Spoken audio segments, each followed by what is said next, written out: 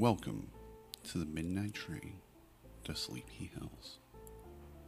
We hope you enjoy your ride, and we ask all guests to be aware of your surroundings, because there is danger in Sleepy Hills. Additionally, we will be releasing new episodes weekly, so stay tuned and please like and subscribe. Now, back to our latest installment.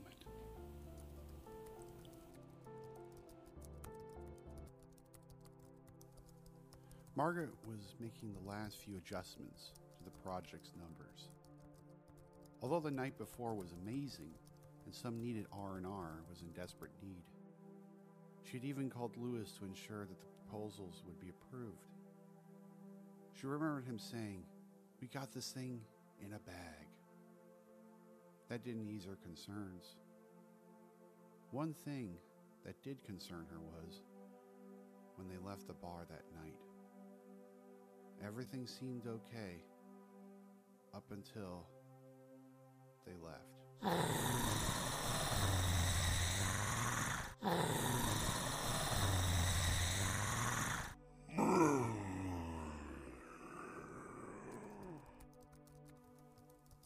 Margaret felt sick to her stomach. The way she sped away from the parking lot, even with confronting Bruce about the people in the parking lot. He mentioned that he was too focused on driving back home safely. I really didn't focus on the appearances of anyone in particular. She knew that she would have stopped and checked on Max, but she was afraid. And to be honest, she's been afraid for a long time. She was afraid of the contract with the city and that it would fall through, and that would seal her fate. Despite speaking so positively about Sleepy Hill Power Systems, this place was starting to really drain her. Supervisors taking all the credit while barely mentioning team members who really made things happen.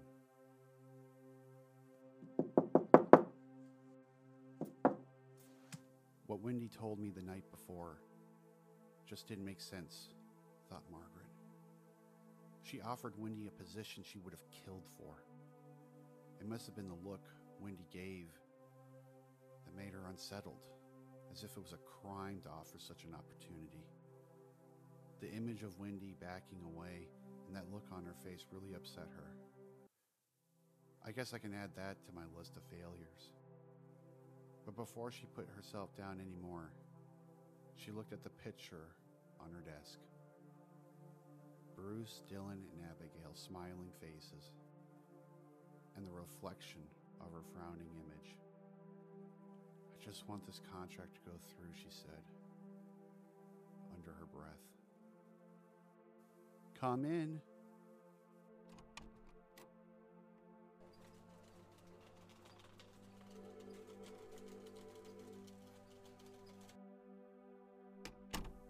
Without raising her eyes, she knew it was Wendy.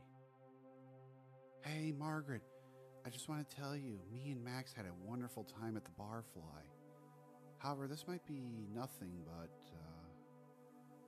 Margaret dreaded the idea of reliving the bathroom scene and was on the verge of interrupting Wendy when she said, "I tried calling Max last night and this morning, but he never picked up. I realized that maybe I'm a bit too clingy sometimes, but, well, that is just me, I guess." Wendy lifted her hands up with an expression that conveyed, "Too bad, but this is how it is." Margaret sighed in relief, and Wendy returned with a puzzled look. "Did I say something wrong?" No, it has nothing to do with you. I'm just I guess I'm just a bit stressed out today." "Oh, I almost forgot. Today is the day you're going to present." "I'm so sorry, Margaret. Here I am talking about Max with you while you're preparing for your big presentation." Wendy lowered her eyes to the ground and blushed slightly. "Wendy, you're always welcomed in my office, but at this very moment I just need to do a few touches before this thing is perfect." "You got this, Wendy," said with an affirmative nod accompanying a smile. "I'll get out of your way, and I also Need to tell you, the mayor's limo just pulled into the parking lot. That made Margaret's hair in the back of her head stand up. Despite all the preparation, the person who could approve or cancel was the mayor. Even though he's a public figure, he is notoriously difficult to have a meeting with. Lewis had spoken directly to the mayor, but he never said that he was totally for the expansion of the power plant. This was her big chance to convince the mayor. "Well, I'm leaving," said Wendy as she turned around. As she turned the knob. "Break a leg," she said, with a bit of a smirk.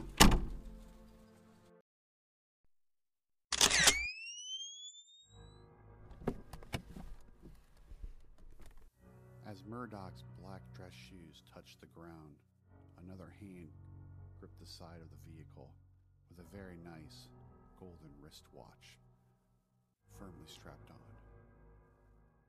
"Welcome to Sleepy Hill Power Systems," said the smiling man as the mayor stood up in front of the CEO, and he towered over the gentleman.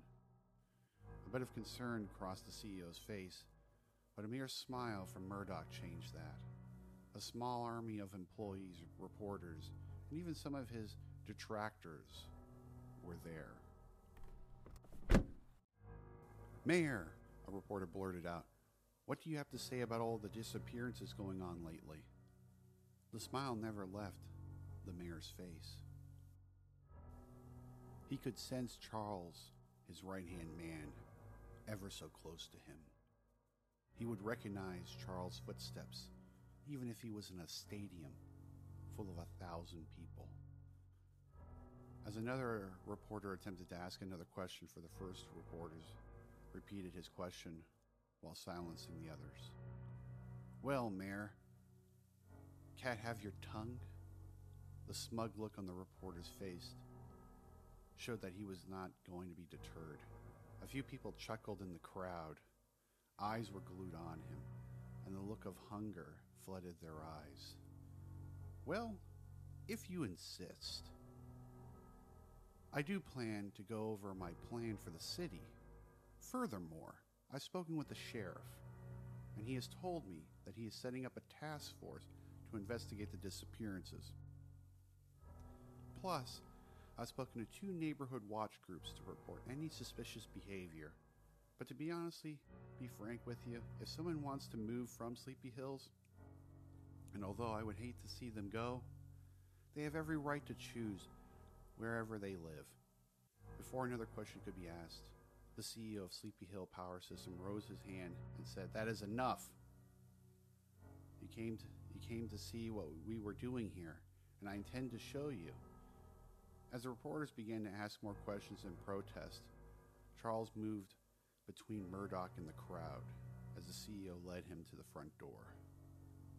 The sound of people hurling complaints and insults became a jumbled mess. As a double door opened, what welcomed him was smiling faces and a look of concern. Murdoch had noticed that same expression on the face of deers staring at 2 headlights and still being frozen. Too scared to fight, but too afraid to run. Just where I like them, thought the mayor.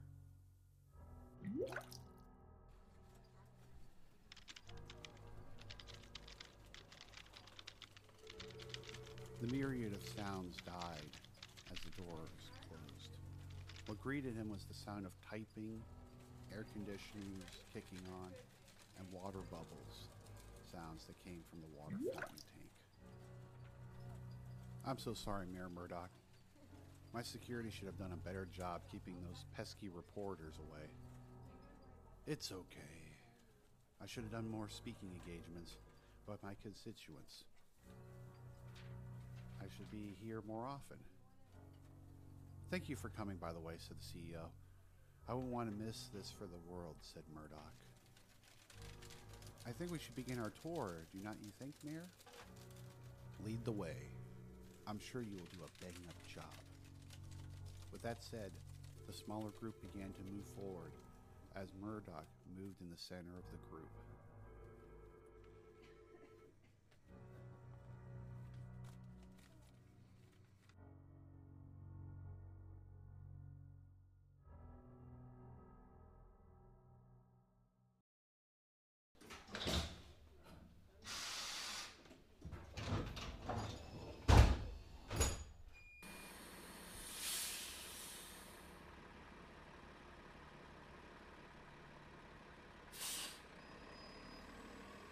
Lucy and George II watched the bus drive away.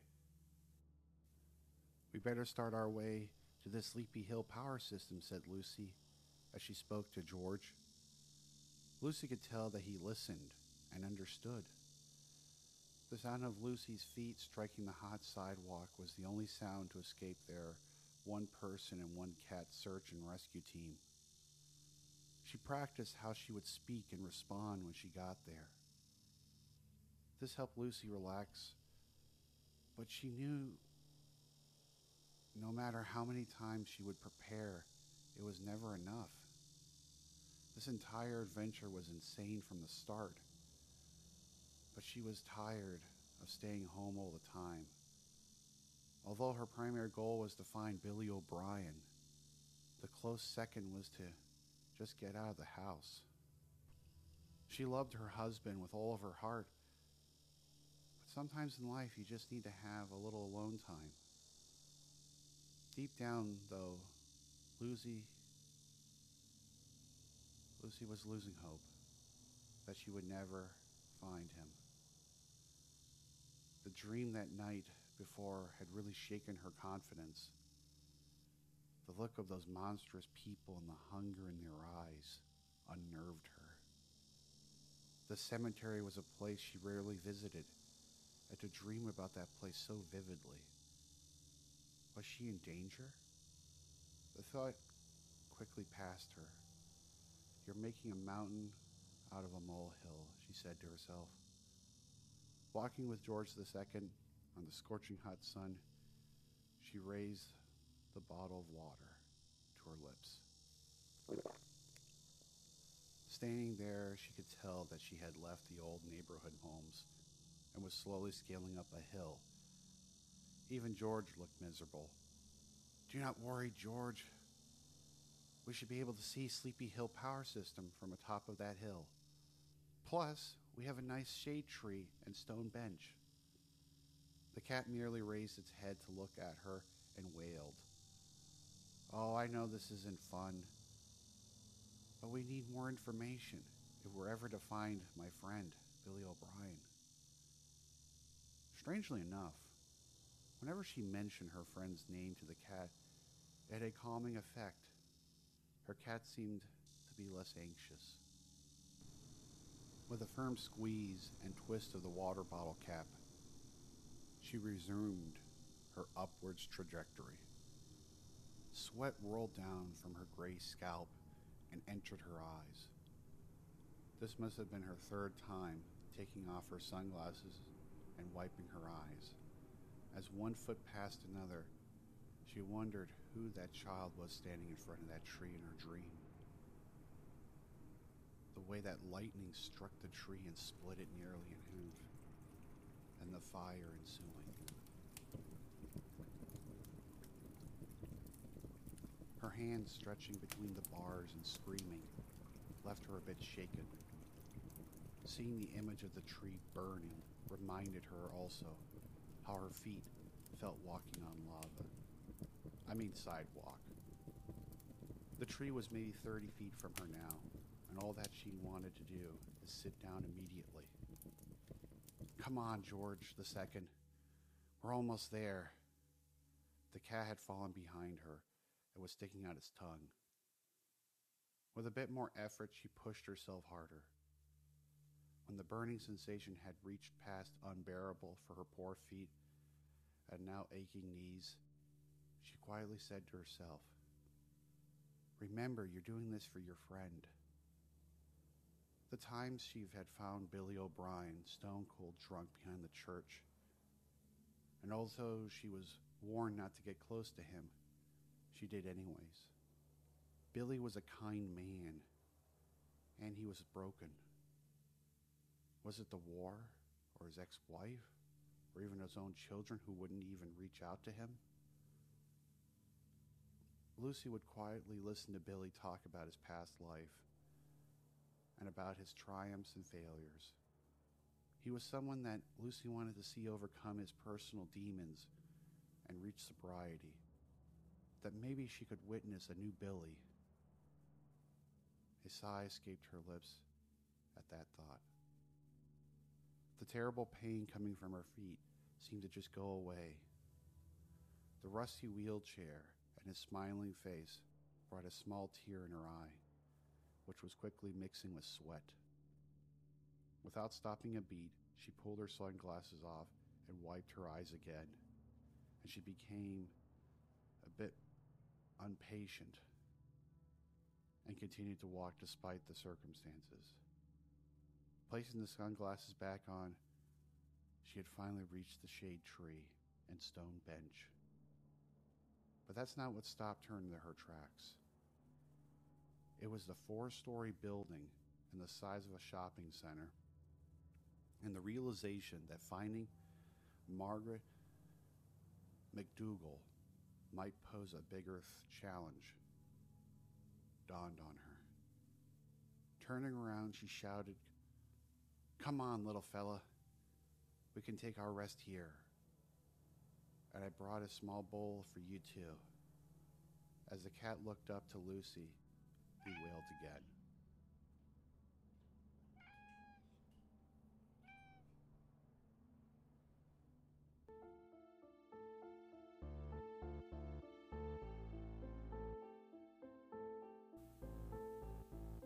And that concludes our episode for today on the Midnight Train to Sleepy Hills. Please stay tuned next week for our next episode and follow the journey of what occurs in the town of Sleepy Hills. Do you sleep well?